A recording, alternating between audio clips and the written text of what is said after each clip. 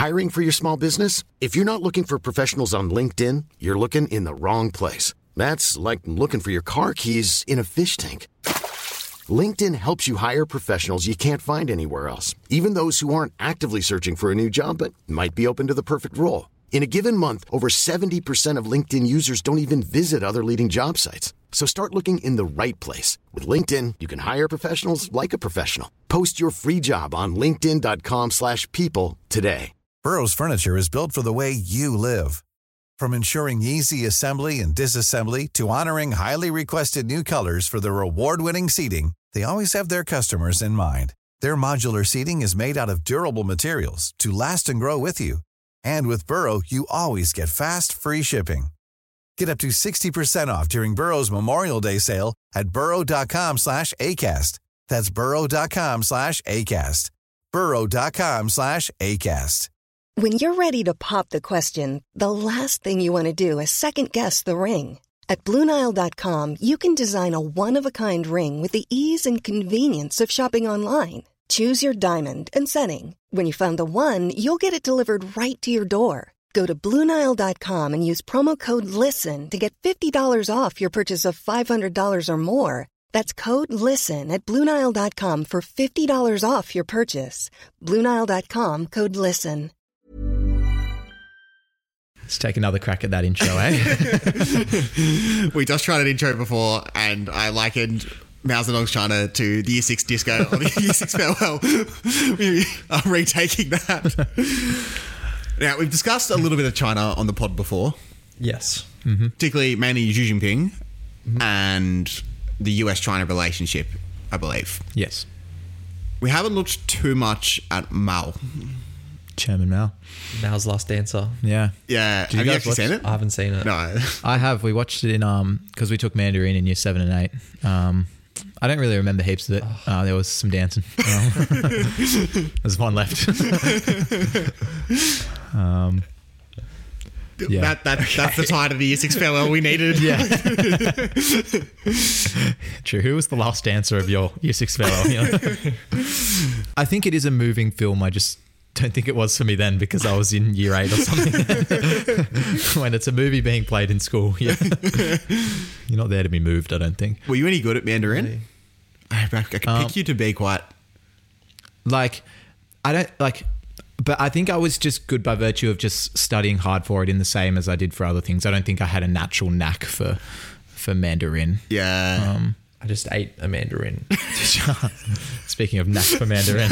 That's the classic Year 7 joke. Yeah. Different definitions. I don't know why it's called Mandarin. Yeah. I don't know why it's called Cantonese for Taiwan either. I couldn't tell you. Yeah. No. Yeah. Also is that not covered in your orientation? No, you would think it should be to really just nip that joke in the bud early on. Just like, all right, we get it.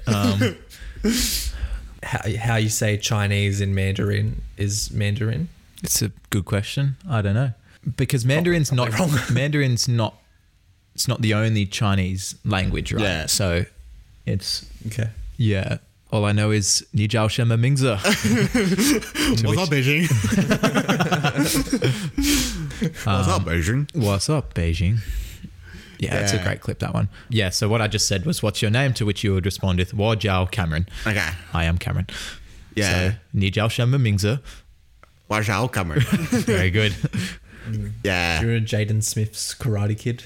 Yeah. Historically, that's like... That could go down historically as like an American set in China, like the last attempt to restore relations between... Yeah. Maybe. I saw the original Karate Kid when I was like 7, I'd say. Yeah. Based off what I remember, I'm going to say the Jaden Smith one I think is better. Wow. I know, like, I think they're different. You've heard of recency bias. I think there's also nostalgia bias too, where I think sometimes we trash on something new. Okay. Because it's not the original. Yeah. The last, Different. the ending scene of Jaden Smith's Karate Kid is really moving. Like when you hear Justin Bieber's Never Say Never come on. Yeah. I mean, very similar to the original, how the ending played out. But did they have Never Say Never as the backtrack? Yeah, that's a good question. Should have been Eenie Meenie.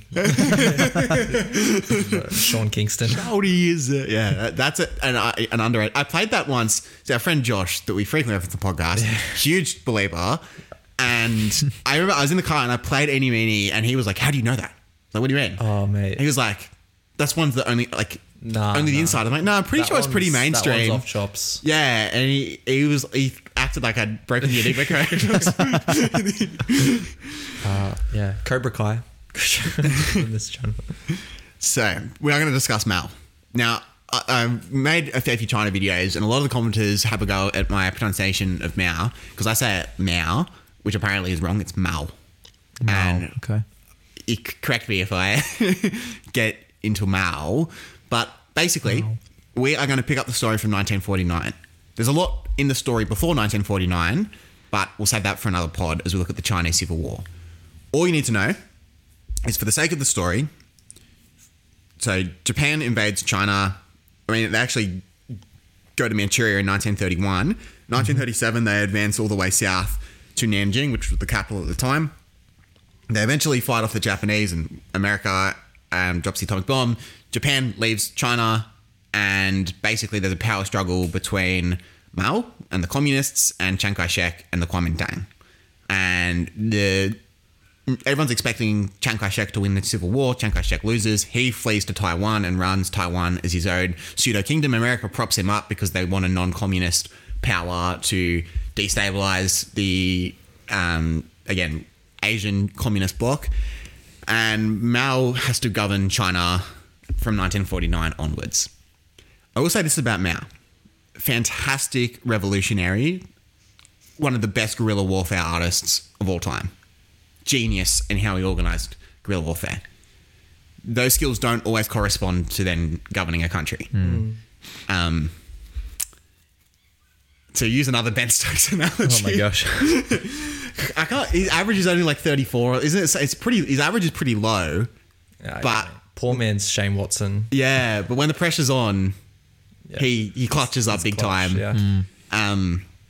Mao is not good at the pace stability. Fantastic again, one of the best revolutionary, and there's a reason why he tries to recapture the revolutionary fervor time and time again, is because those are the glory days, and that's his element. And he wins the Civil War against all odds. And no one in the world, maybe apart from Stalin, is expecting China to emerge victorious. Also, communist China to emerge victorious. And they do. So, we go to 1949, we fast forward to 1950 even, and China's like, okay, what do we actually do? We've been, campaigning forever to get in. Now we're in. How do we start the revolution, so to speak? It is also worth remembering that China has effectively been in civil war for 40 years. So you've got the Qing dynasty, which is the last dynasty of China. They get overthrown in 1911. You have a guy called Sun Yat-sen, who's kind of the new leader. That gets destabilized really quick. There's a whole bunch of Chinese warlords that are vying for power. The Japanese come in, and effectively a whole generation of Chinese people don't know stability, and they don't know peace. And their life has just been turbulent warlord. And so a lot of people thinking, hey, the Communist Party is just going to come and go like all these other ones. It won't be a dynasty of its own, and Mao basically wants to ensure that they do. What would be your first move if you were Mao after a civil war? You'd get rid of all the others on the other side. You'd dispel the dissenters, or whatever you want to call it. Big yawn from you there, Jack. Boring. What would I do? I don't know what situation Mao's in. He's just won a civil war. Okay.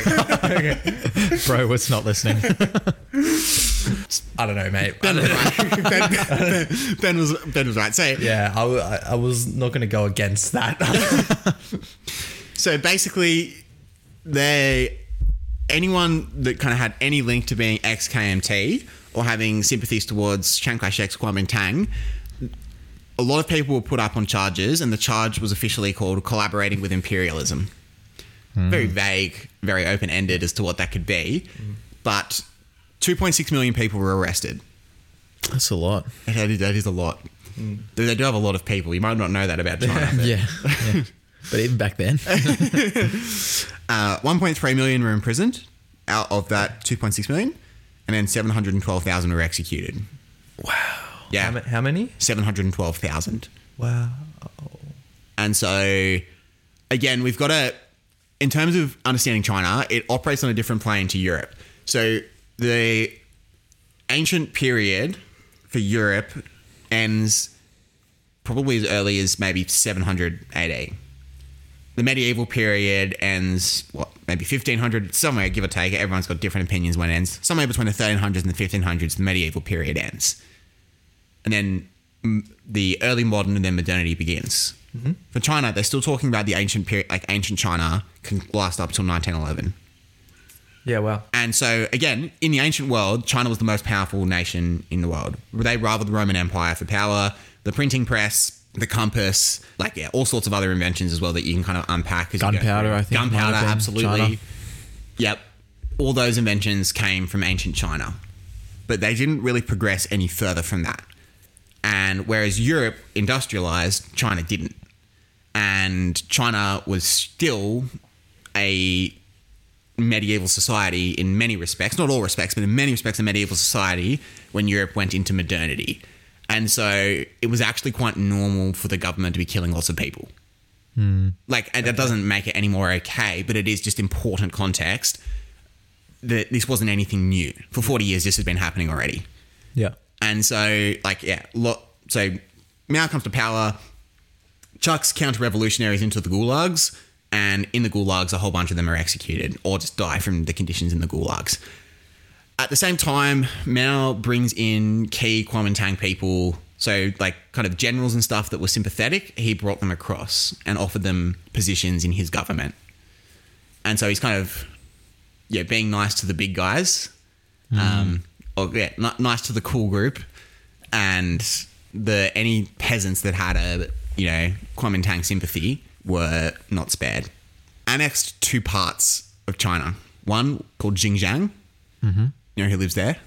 Who lives there now? Is it the guy from that online website? Jack Ma from Alibaba. Yeah. No. I'm talking about a group of people. Oh, a group of people. The Uyghur Muslims. Oh, okay. I did set you up for failure there. Yeah, that was a tough question.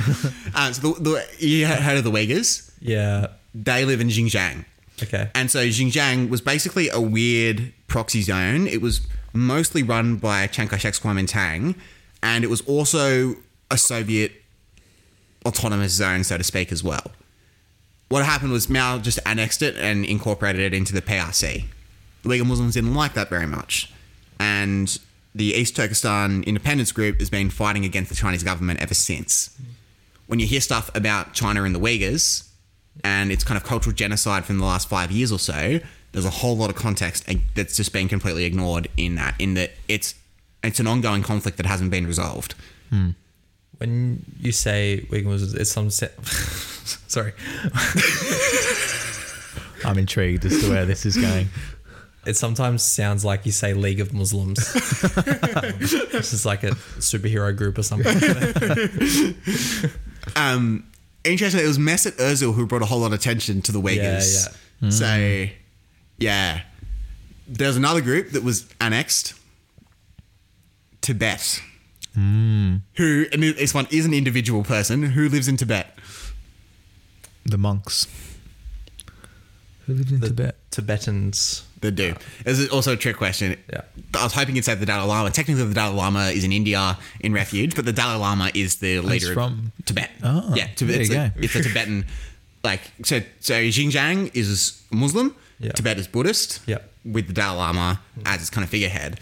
And so Mao's China annexes Tibet. Tibet also doesn't like that very much, and Tibet has, fought for its independence ever since, and the West has been largely supportive of Tibetan independence. Not necessarily Western governments, but just kind of Western people. Anytime Chinese people were on tours, the Free Tibet signs were always out and that sort of thing. And so, the Tibetan one is interesting. There's a context behind that as well. The Tibetan society was far from peaceful before the annexation. There's some pretty horrific stories. I read about it a little while ago. I can't remember all the details, but it was far from... There's a bit of a myth that Tibet was this peaceful society, and then Mao's China just rocked up and was like, haha, you're under the imperial thumb now. Yeah. But of course, it served China's interest to have Tibet under its control. There's also another important conflict going on in the early 50s. We have discussed it on the pod before. The Cold War. Yeah, Cold War. Yeah, and within the Cold War. The space race. That's late 50s, yeah. early 60s. Something to do with the Middle East. No. Korea. So there's the Korean War that's going on. Now, Korean Peninsula, again, attaches to China. Yeah. So basically, Mao at the beginning is like, oh, we might stay out of this one. But then as America looks more and more likely to win, they get really concerned. And they're like, actually, we don't want Korea to be an American satellite state. With America, Taiwan and Japan next to us, that's actually a huge national security issue. So Mao Zedong sends the People's Liberation Army in. And the PLA actually repels the Americans. They do a phenomenal job. Mao's son dies in the war. And when he's informed, it's personal. It is, well, Mao argues that it's not. Okay. So when Mao's told, apparently, according to our records, he basically just says, it's sad, but it's sad when any Chinese person dies. Mao's no different to Mao Anying, is because first name, surname in China. Yeah. So Mao Anying was the name of the son. Mao Anying was no different to any other Chinese soldier that died and shouldn't be given any special treatment. Wow. Jeez. Stone cold from... Yeah. So the Mao's intervention in the Korean War effectively saves Korea. America toys the idea of nuking Korea. And so Douglas MacArthur, Blow it up. is the one that's advocating for it, and Harry Truman's like, yeah, no, you're fired. That's not a good idea. And so thankfully we didn't go to nuclear war over Korea. But it was a huge win for Mao Zedong, who stopped the American advance. It ended in a stalemate. We've got North and South Korea. And at least North provides a buffer between US-backed South Korea and the Chinese mainland. So in the early years, it actually starts relatively positive.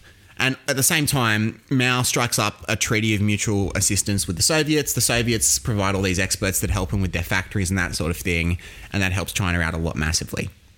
He then launches something called the 100 Flowers campaign. I did once see on social media two people in a relationship for the first time, still navigating kind of the dynamics of what to do in a relationship. I did see a guy once post a photo of him with the girl saying, I love you more than 100 flowers. I'm like, man, that's like saying I love you more than $1 million Zimbabwean dollars. It's worthless currency to you. Like, what are 100 flowers to a guy? Why would he say that? Was this a friend? No, not a friend. It was just a meme? No, it was a person that I knew. Okay. I can tell you off air. That is a strange metric of love. Yeah. Yeah, that's a... Because how much does 100 flowers cost, really? I was like, yeah. Couple $100 maybe, if they're good. So I love you more than a couple $100. You have to monetize it. Or was he referencing Yeah. this historical event? Does he love you more than this particular period of history? You know? If he was referencing it, it's really, yeah. Yeah, tell us more. Let's decide if it's worthy Not of... particularly romantic. if it's particularly lovable. It was basically Mao Zedong got Ask FM. Did you ever have... Ask it. Oh, like where you just... Someone would have a account and you could just ask some questions anonymously. Is that the one? And they'd answer it publicly. It was basically like... people just got cyberbullied. Yeah. Yeah. Was that everything? I think it feels Like, is that like a TBH on Facebook? Similar premise in the sense that you had an account and people would ask you questions and you would answer them publicly. Yeah. And just like, and inevitably, and like you could like let them go, but a lot of it was kind of code of honor to answer every question. Yeah. And people would out you if they sent a question in. And yeah, I remember like my friend, I won't name him on air, would often misspell things intentionally because he was quite clever to give the allure so that he could like disguise and discover when he was asking there's no way he's asking this question. Pretty like, oh no. Yeah.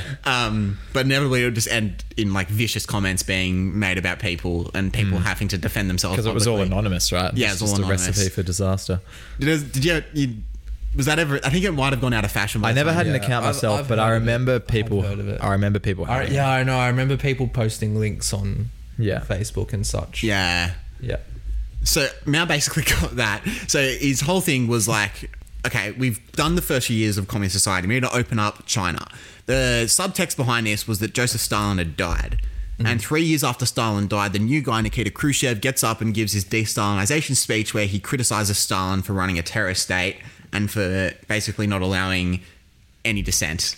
When you say de-Stalinization, it makes me think of the desalination kernel.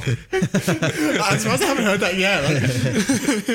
I remember I'd read it like in a textbook in school and be like, oh, Kernel. I didn't realize this was So widespread it had reached Cornell. Earth and environmental holes in history.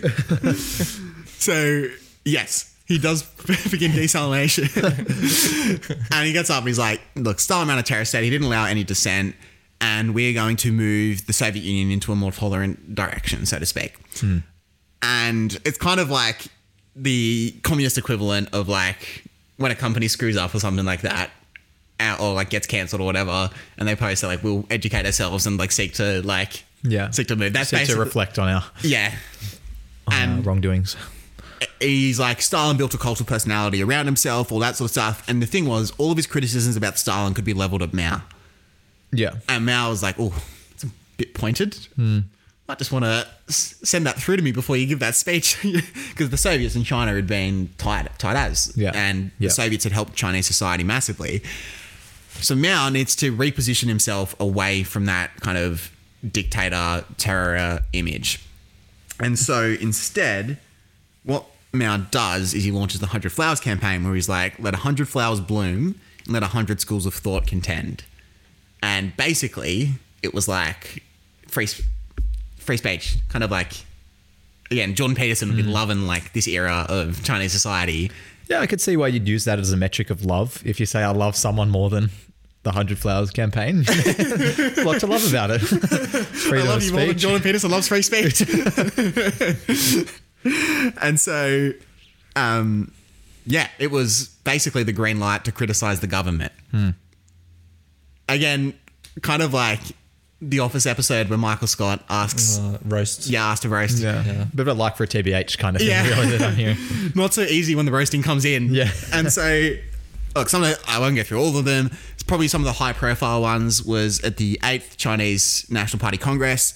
The leader of the army, a guy called Peng Dehuai, he basically said China is governed by a collective rather than an individual. So the party runs China, not Mao.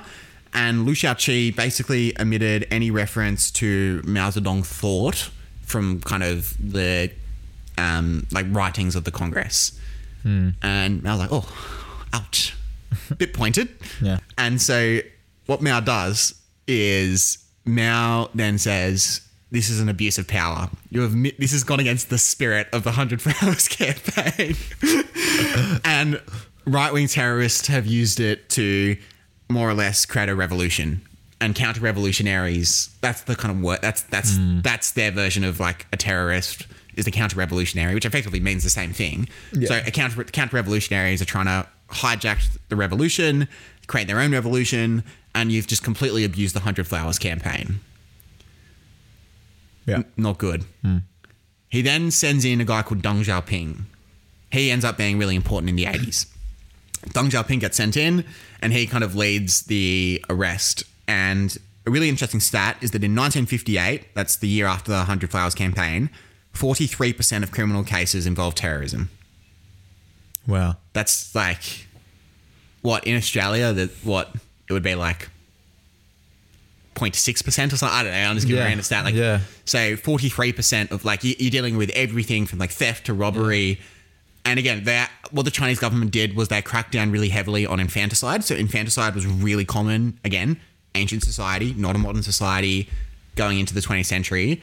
And so as they're doing... So how is infanticide being used? Like, what does that look like? Not like are people killing their own child that they can't support? Or exactly. Or just leaving them out on the doorstep to die. Yeah. And so the Chinese government is prosecuting that heavily. So they've got all these other criminal cases that they're doing a lot of prosecution for, yet still 43% of it's made up from counter-revolutionary activity. Wow. So Deng Xiaoping basically leads this war against counter-revolutionaries where everything that they have said against Mao Zedong has been used against them. But Mao Zedong said that 100 flowers. Yeah. And so the kind of cynical theory is that this was never intended to be free speech from Mao, and that it was just a trap to weed out all the rotten eggs from the beginning. Okay, interesting. So he's played them with Ask FM. They should have done they should have put some typos in it. Yeah. Guys. So that hasn't gone well. He then needs a PR win, and he's or PRC win, so to speak. He badly needs. He's good. He's good. Badly needs. ENC. For context, on the Patreon, we were disputing in our high schools or primary schools. There's the PNC. Is it PNC or is it PNC? And if so, what does it stand for? I know parents is one of the words. It's definitely P and C. Is it parents and committee? Because what? Or if parents and what? Yeah, parents and carers is my guess. Parents but and carers. it feels like committee should be in there just because. Like, Parents and carers, yeah. Yeah, because that's inclusive. Yeah.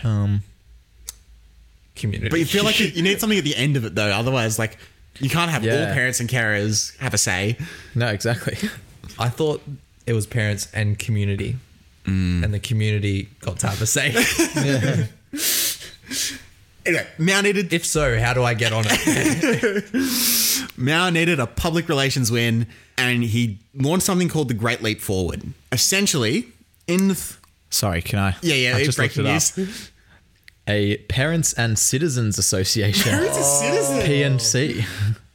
I feel like that's been a trivia question at like a school trivia night or something. Fair enough. Okay, that's what it stands for.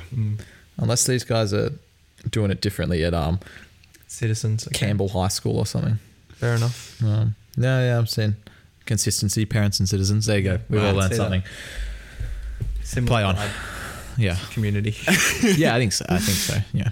So Mao launches the Great Leap Forward. Effectively, this was an aim to industrialize and have a greater industrial capacity and a stronger economy than Britain within 15 years. There's a lot of catching up to do. Britain were the leaders of the Industrial Revolution. Stalin massively industrialized the Soviets in the 30s. One of the reasons they were so effective against Hitler was because they had gone throughout the 30s focusing on building up their factories. So Mao Zedong, the issue for China is 5% of Chinese people work in factories. That's not many. Yeah, exactly. They're mostly farmers. It's an agrarian society at this point. The whole, Skyrise Shanghai, that does not come until the 90s pretty much.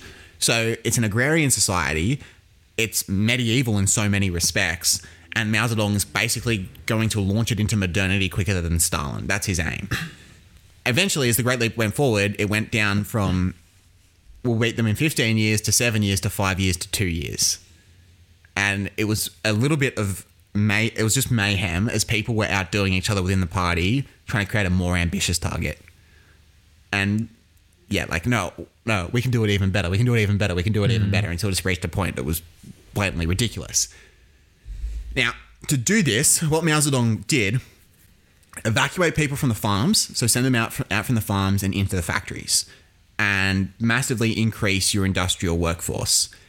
And to compensate for those lost farmers, we'll have more productive farms. And so instead of having private property or a feudal system where there was kind of a landlord that had peasants underneath him, scrap that. There is no hierarchy anymore. There's communes. 5,000 households live in the one commune. The biggest one had about 130,000 people living in it. And basically, it's kind of like permanent boarding school in that you get up, you work, you go to the canteen for lunch. Okay. Everyone's in the canteen. All the families are in the canteen together. And the cadre is kind of responsible for organising the commune. So that's kind of like the Dumbledore figure, so to speak, is what we call the cadre. You go back to the fields, you work more, you go back to the canteen, your canteen serves you dinner, and repeat. And that's... Your quarters are provided for. You don't own your house. You live in quarters that are provided by the government, and that's your responsibility. Your cadre might give you a day off here and there. So that's how the commune system works. Paradise, because it's completely equal, except in practice it didn't work at all. Now, A couple of things that went wrong. Number one, Mao advocated for something called close cropping, which is where you put all your crops together really closely. He also advocated for something called deep ploughing, which was a theory. Now, again, Mao's not a farmer. He's a guerrilla warfare specialist. And Chinese science was stuck in the medieval era for agriculture. And so basically it was kind of wives' tales. Like that was the science. Okay. The wives' tale was if you plant your crop deeper, it'll grow better. Mm-hmm. That's not how it works. I don't know if you've planted a yam in year 3 or whatever. The deeper, you just kill your plant if you go too deep. Yeah. And it can't grow. If your crop's close together, it quite simply, one grows over the top of the other, blocks the sunlight. Like and they often strangle each other too. So it doesn't work, and those farming methods didn't produce an effective harvest yield. The other thing that Mao advocated for were backyard furnaces, because to industrialize they needed metal. And so chuck all these furnaces in the backyard. I think there are about 750,000 across China. And any loose metal that you have, like if you have a pan that you don't want anymore, chuck it in the furnace, melt it down, we'll send it off to be used in the factories.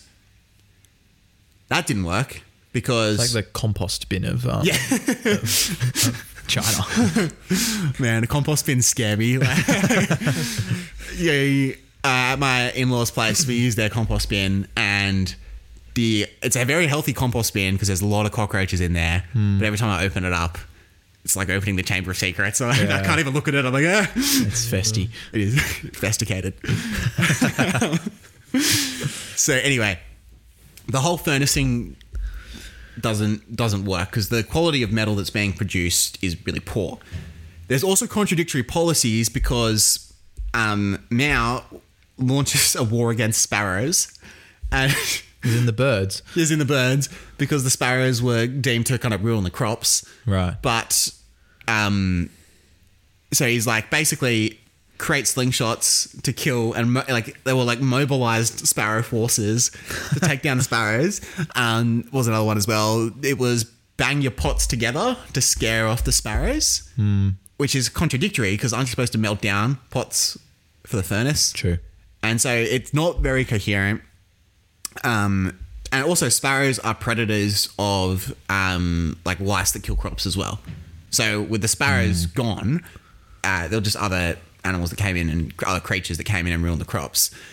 So the Great Leap, it's kind of turning into a bit of a disaster. It's also made worse by the fact that the cadres keep lying to Mao. Because how do you get promoted up the party? Well, it's by showing that you have good performance, you can manage your commune well. Yeah. So you're going to obviously inflate your stats a little bit. Full disclosure here, have you ever lied about, I know you didn't work much for cricket player Ben, PY, have you ever lied about your cricket stats? Have you ever exaggerated a... Yeah, I think that's pretty common to like round up. Yeah. I don't know, I can't remember a specific example. But, I am guilty. I have lied about my cricket stats before. Yeah. And it's like batting average of 13, 15. When you're trying out for like the school soccer team or whatever, I play C's, but I'm normally an A-grade player. I'm just playing down to play with my friends and that sort of thing. So basically the cadres kept lying to Mao about the amount of grain output that they were having. So what Mao would do is Mao would send an inspector to count because he's obviously just not going to take their word for it. But what they would do is the cadres had a deal where they would swap pigs and that sort of thing with each other. So when the inspector's coming, we'll give you all of our pigs. And then when the inspector comes to us, you give us all of your pigs. And that kind of inflates the numbers and gives a perception of producing much more than what they actually are. So Mao boasted that they were producing 450 million tons of grain. They're actually producing about 200 million. The reason why that's an issue is Mao actually exported a whole lot of that grain to the Soviet Union that needed to stay in China because he was misled about the figures that they were producing. Ugh. Another issue was that 1958 was a bumper harvest. A bumper harvest is a huge harvest that's abnormally big that won't be the same in future years. And in that bumper harvest, Mao Zedong encouraged the communes to serve 5 meals a day. Wow. And he was like, yeah, eat up. Like, yeah, it's breakfast, morning tea, lunch, afternoon tea, dinner. All full meals provided by the government. How good is the Great Leap Forward? Obesity problem. Well, that food needed to be stored. and particularly needed to be kept for winter when the harvest was over. 58, bumper harvest. 59, terrible harvest. Now there's no food. Dear. Now, if you're a farmer and literally, like there's people, the story, people are eating tree bark, people are turning to cannibalism, that sort of stuff to survive because there's no food being produced. How's that going to impact your performance in the farms? Poorly. You don't have the energy, the strength to perform well. And what's your survival instinct going to be? Eat. Well, yeah, eat. But no way would you waste energy working. Yeah. Like every ounce is really important. So you had Chinese farmers going into the fields where they can't be seen and just lying down, having a little nap. Because if they worked that day, they probably died. And that makes the yield even worse because your workers aren't working. So not going well. Factory workers are then sent back to the farms as like an emergency salvage operation. On top of that, the factory conditions, there's no WHS. So, and you've got the factory workers are working insane 18, 19, 20-hour days. No WHS, no railings or anything like that, and dealing with huge furnaces. Workplace accidents happen a lot. People fall into furnaces and stuff like that. It's really horrendous. On top of that, there's a locust plague. And on top of that, the Yellow River, which I don't know if you remember from your Year 7 Chinese history, one of the main rivers, the Yangtze and the Yellow River, your two big ones in China. The Yellow River burst, and that actually wiped out a whole bunch of crops as well. Wow. 30 million people died. Crikey. Wow. That's 5 times the Holocaust. Yeah, geez. And so it's a disaster. The estimates actually go up as high as 60, and I wouldn't use the phrase as low as 10, but like from 10 to 60 is the estimate. The generally accepted historians' consensus is 30 million. And It's so from like poor conditions. And management. Right. Yeah. yeah. Like that's just from starvation and then on the things that result from that. Yeah, so it's not the mistake that people make is people, when they talk about Mao's death figures, they're like, oh, he trumps Hitler by a huge amount. It's like, well, yeah, he had a much bigger population. Mao's aim wasn't to eliminate the people. He was indifferent when it happened because he was working towards what his communist utopia was, but Hitler was an orchestrated murder. Mao wasn't. Mao was incompetent, negligent, 1,000 other things. It wasn't a calculated murder from the beginning, and there is a little bit of difference there. And I think when we try and outnumber people by their death toll, it becomes a little misleading and becomes a little unhelpful. But still, 30 million is just insane, and it is not good for Mao. The Great Leap Forward hasn't worked. What happens to Mao is when we went through the Chinese government structure, the president is different to the general secretary of the party. The general secretary of the party has the power. The president is the figurehead position. Mao steps down as the president. Effectively, he goes into exile. Mm-hmm. In his absence, there's a couple of key guys we need to know. There's 3 of them. Liu Shaoqi, Deng Xiaoping, Zhou Enlai. They're the 3. They undo the Great Leap Forward. So they bring back private markets. They bring back small plots of private land. You cultivate your land, you go to the market, you sell it and try and make as big a profit as you can, because that's what's going to kickstart our economy again. Yeah. And that's what's going to get grain production back up. If you're Mao, you're a little bit hurt by that. Your Great Leap Forward, the big vision that you had for China, has now been undone by your inferiors. So, Mao's in the wilderness for about 4 years. He comes back in 1966. Okay. The return. Have you heard of the Cultural Revolution? Yeah. Indeed, I have. What is it? I feel like it's something that Sky News speaks a lot. Like everything, any perceived attack on free speech is the beginning of Mao's Cultural Revolution, according to Sky News. So it does get referenced a lot. Mao's little red book. Does that ring any bells? Vaguely, yeah. I'm trying to think. What else? Yeah, they're probably the phrase Red Guard. Nah. Okay. Basically, I'm thinking like the guys in Star Wars. yeah, Imperial Guard. I think I could be wrong on this. I think they might be loosely based. I think we talked about the Or Red Guard. Star Wars was like 70s and 80s. Yeah. So they could be. Although were the Red Guards, maybe they were in the prequels actually now that I think about it. No, they were the Emperor's Red Guards. Oh, yeah. Yeah. Because didn't America set up the Blue Guard? There's the blue team. The blue team. Yeah. Romeo and Juliet.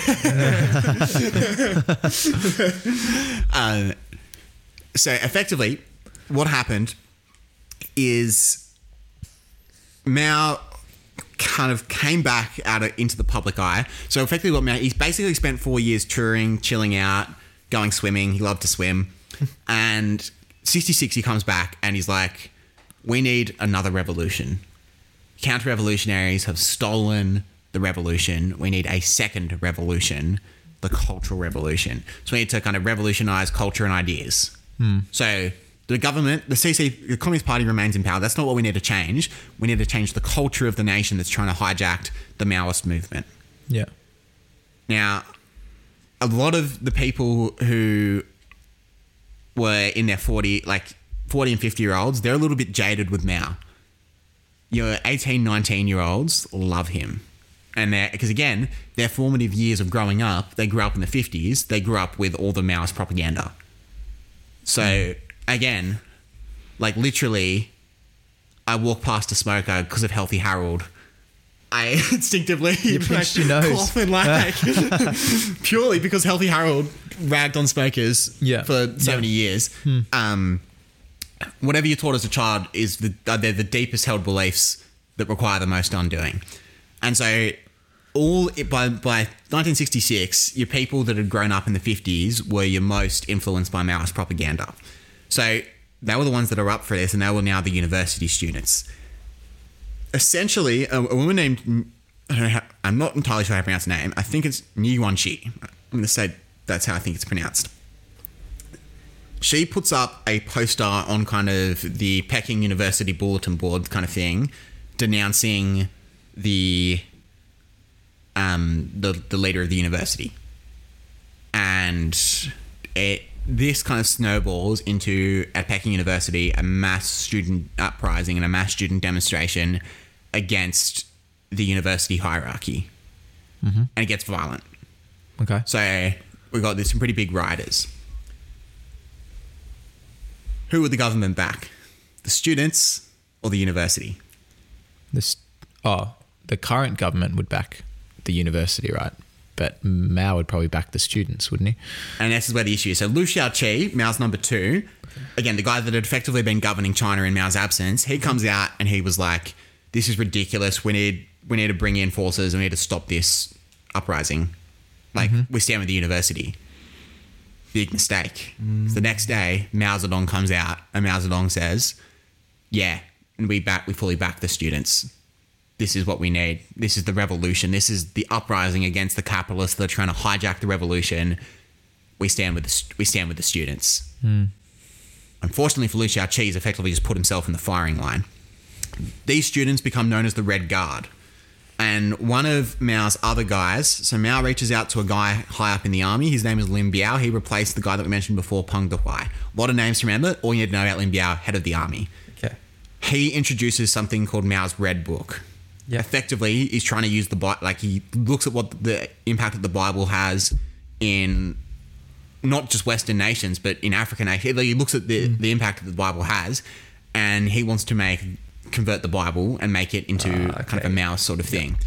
And so Mao's memoirs. Yes, but it was just Mao's musings. Yeah, well, it's just kind of like the Book of Proverbs, but from Mao's point of view. Okay. Yeah. And same with Mao's Proverbs, and it was their duty to memorize it, and it was this kind of mobilized army with the Red Book out, and they'd memorized Mao's sayings.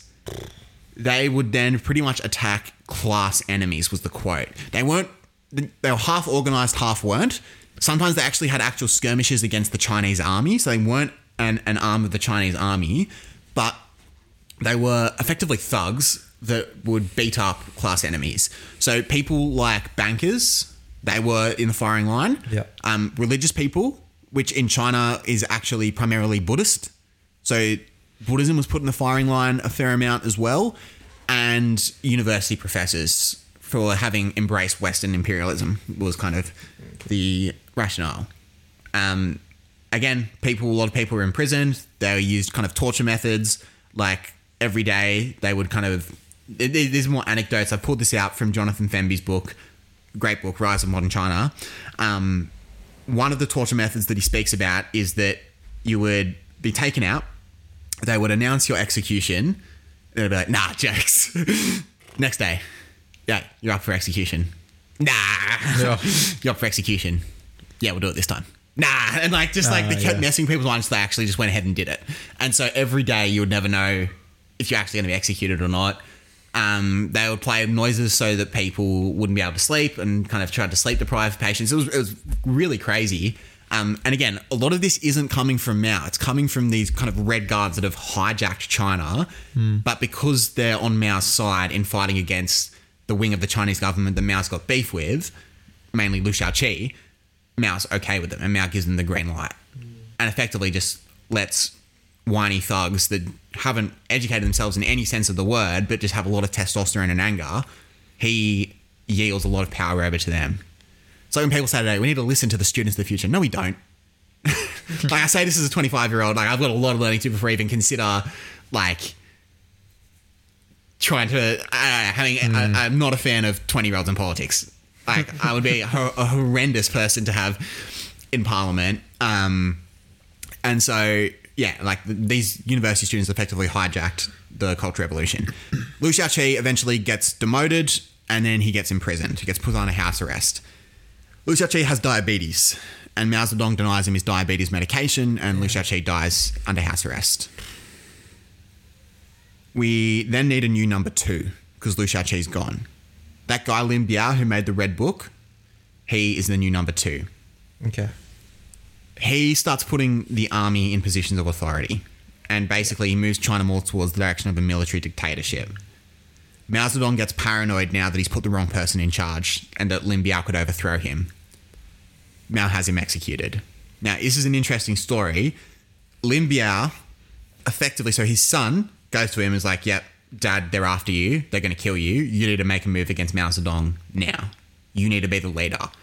And it's kind of like a Mexican standoff. Who will kill the other one first? Lin Biao gets on a plane to fly, I think it's to Russia. And in flying to Russia, he flies over Mongolia and his plane gets shot down in Mongolia. Wow. And he dies. Official story is that it was just a plane crash. But really, most historians are pretty confident that Mao had him killed. Bit sauce. Yeah. So now he's gone. So now they need a new number 2. And the Cultural Revolution is a disaster. China's in absolute chaos. 2 million people dead already. And again, that's not dead from starvation. That's dead from being beaten in the street, being thrown into the gulag, whatever. They need to kind of fix this. Mao brings back a kind of temporary number 2. I mentioned him before. His name was Zhou Enlai. He was one of the guys that undid the Great Leap Forward. He's so desperate that he brings back Zhou Enlai. He had exiled Deng Xiaoping. He brings back Deng Xiaoping. So he brings back those 2 guys and they effectively try and salvage as much of China as possible. Mao's wife, a woman named Jiang Qing, she is trying to get rid of those guys and it's just an absolutely chaotic power struggle where there's so much infighting. Weirdly, during all of this, America then rocks up to start talks with China. It's just so now I would have every license to be like, hey guys, I'm so snowed under. I'll get back to you. It's like you go over to your mate's place while their parents are fighting. You know? And America's very much the approach of, yep, nothing to see here. You help us against the Soviet Union, so we'll kind of back you. And so, weirdly enough, they get America's backing and China is in chaos. Zhou Enlai, Mao's number 2, is seen as a threat. He has bladder cancer. I think I told you on the pod before, there was a tradition in the Politburo where the leader of the Politburo had to sign off on anyone getting medical treatment. Zhou Enlai had bladder cancer. Mao Zedong refused his bladder cancer treatment and Zhou Enlai died. So Mao's just letting all of these number twos die in and around him. And Deng Xiaoping is effectively, he's in a lot of trouble because he's been exiled, brought back from exile and exiled again. So he's in this constant to and fro, I should say. Eventually, he manages to outlive Mao Zedong, and Mao Zedong dies in 1976. At the end of his life, Mao Zedong really didn't care that much about policy. Like, he had no interest in the detail whatsoever. It was purely on the vision of this revolution and making sure that his life's work of achieving this communist revolution wasn't undone. Safe to say, Mao would look at Xi Jinping's China with horror. Okay. And he would understand China as completely selling out and becoming corporate.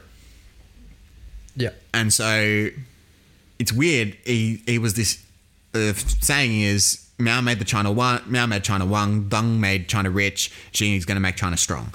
And for that kind of development to happen in China, for China to kind of awaken, it had to be unified under a government that could control it, because it was in chaos during the warlord era. That was Mao. And in all that chaos, Mao made the government what it was so that it could go on and become what it is today. Yet, during his time, every initiative he tried was a disaster. But he was still the glue that kind of kept... He's such a weird figure in history. He's still the glue that kept it all together. And weirdly, one of the best, particularly when it comes to guerrilla warfare, one of the best military tacticians of all time, one of the worst leaders of all time. Okay. So, Mao trying to reach his vision, it took like a lot of blows, a lot of hits. In his mind, did he think they were necessary? Absolutely. And then when he was exiled, he had to... That vision was undercut. If that wasn't the case, like, I don't know, do you think there's a scenario where they actually ever reach, I don't know, that sort of utopia? No, like, say, theoretic. No, there's in terms of the utopia that Mao wanted for, so his spectrum wasn't rich versus poor. That was completely irrelevant to him. China could live in absolute poverty, wouldn't care less. What he needed, what he was after was, in his mind, at least how he kind of paraded himself, was an egalitarian society. And in the Great Leap Forward, that's what it was. Everyone was equal because everyone was dying. The only persons that had power were the cadres, and there was still a power. Like it's part of life. Like, there needs to be a hierarchy. Yeah. Like, society is chaos if we're completely on equal footing in terms of our standing. And so, yeah, I don't think it ever could have reached. Well, like, in terms of what his utopia was, it's hard to understand because he constantly changed his opinion on stuff as well when it was politically convenient. But his dream of a utopian, agrarian, industrial powerhouse would never have been... They never would have become an industrial powerhouse in his lifetime. Purely because there weren't enough private incentives. Like, if you're... Like, yeah, China only became industrially powerful during the 80s. And that was when they were given all sorts of incentives to produce stuff. Also, the West would have contained him very comfortably as well. China needed the support of the West not to antagonize the West. And so I don't ever see a scenario where China becomes equal, has enough food to survive, and is an industrial powerhouse at the same time. He also... His army was... the army was really weak under Mao because he was so focused on territorial skirmishes with Xinjiang, with Tibet, and the army didn't get much attention. Though he was a fantastic leader in the Civil War, as time went on, he became too focused on keeping his power that the army was a political tool rather than an actual army. So, a complex figure. Mostly, like, if you were to give him a report comment, I would give him a B for effort, a D for competency. I look forward to watching Mao's last answer. Yeah, with fresh eyes. Yes. I look forward to watching Karate Kid True. 2010 edition. Yeah. Our the Mandarin teacher that we had, he actually grew up in during the Cultural Revolution in China. Really? Yeah, and I feel like the year 7 and 8 students, you know, like it was just, you know, an English second language teacher is always going to be a tough gig trying to control those kind of students. But I think then the guys that took the course further into high school with him and really got to know him were just like, he was just like the loveliest guy, and he would have had such cool stories to tell. But yeah, we obviously just don't think about that at the time when we're sitting there watching Mao's Last Dance while people are playing Clash of Clans on the side. But yeah, it would have been such a wild time to live through. Yeah. And it's completely not known about, like, in Western society. We know bits and pieces to try and, like, when it's politically convenient to say our political enemies are doing a cultural revolution, but that's about all we know. It's not that common, and particularly compared to like something like the Holocaust, gets very little attention. So yeah, no, it is a crazy chapter in Chinese history. Wow. And yeah, a very hard one to know how to finish on. Yeah. But thanks for sharing. Deng Xiaoping changed China massively. Okay. If you say so. Maybe Mao would have let PY come into the country. Which is, yeah. At what point did hyphenated last names enter the vision of China? We'll finish on that.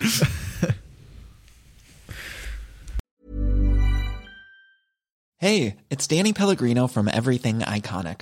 Ready to upgrade your style game without blowing your budget? Check out Quince. They've got all the good stuff, shirts and polos, activewear, and fine leather goods, all at 50 to 80% less than other high-end brands. And the best part? They're all about safe, ethical, and responsible manufacturing. Get that luxury vibe without the luxury price tag. Hit up quince.com/upgrade for free shipping and 365-day returns on your next order. That's quince.com/upgrade. Hi, I'm Daniel, founder of Pretty Litter. Cats and cat owners deserve better than any old-fashioned litter. That's why I teamed up with scientists and veterinarians to create Pretty Litter. Its innovative crystal formula has superior odor control and weighs up to 80% less than clay litter. Pretty Litter even monitors health by changing colors to help detect early signs of potential illness. It's the world's smartest kitty litter. Go to prettylitter.com and use code ACAST for 20% off your first order and a free cat toy. Terms and conditions apply. See site for details.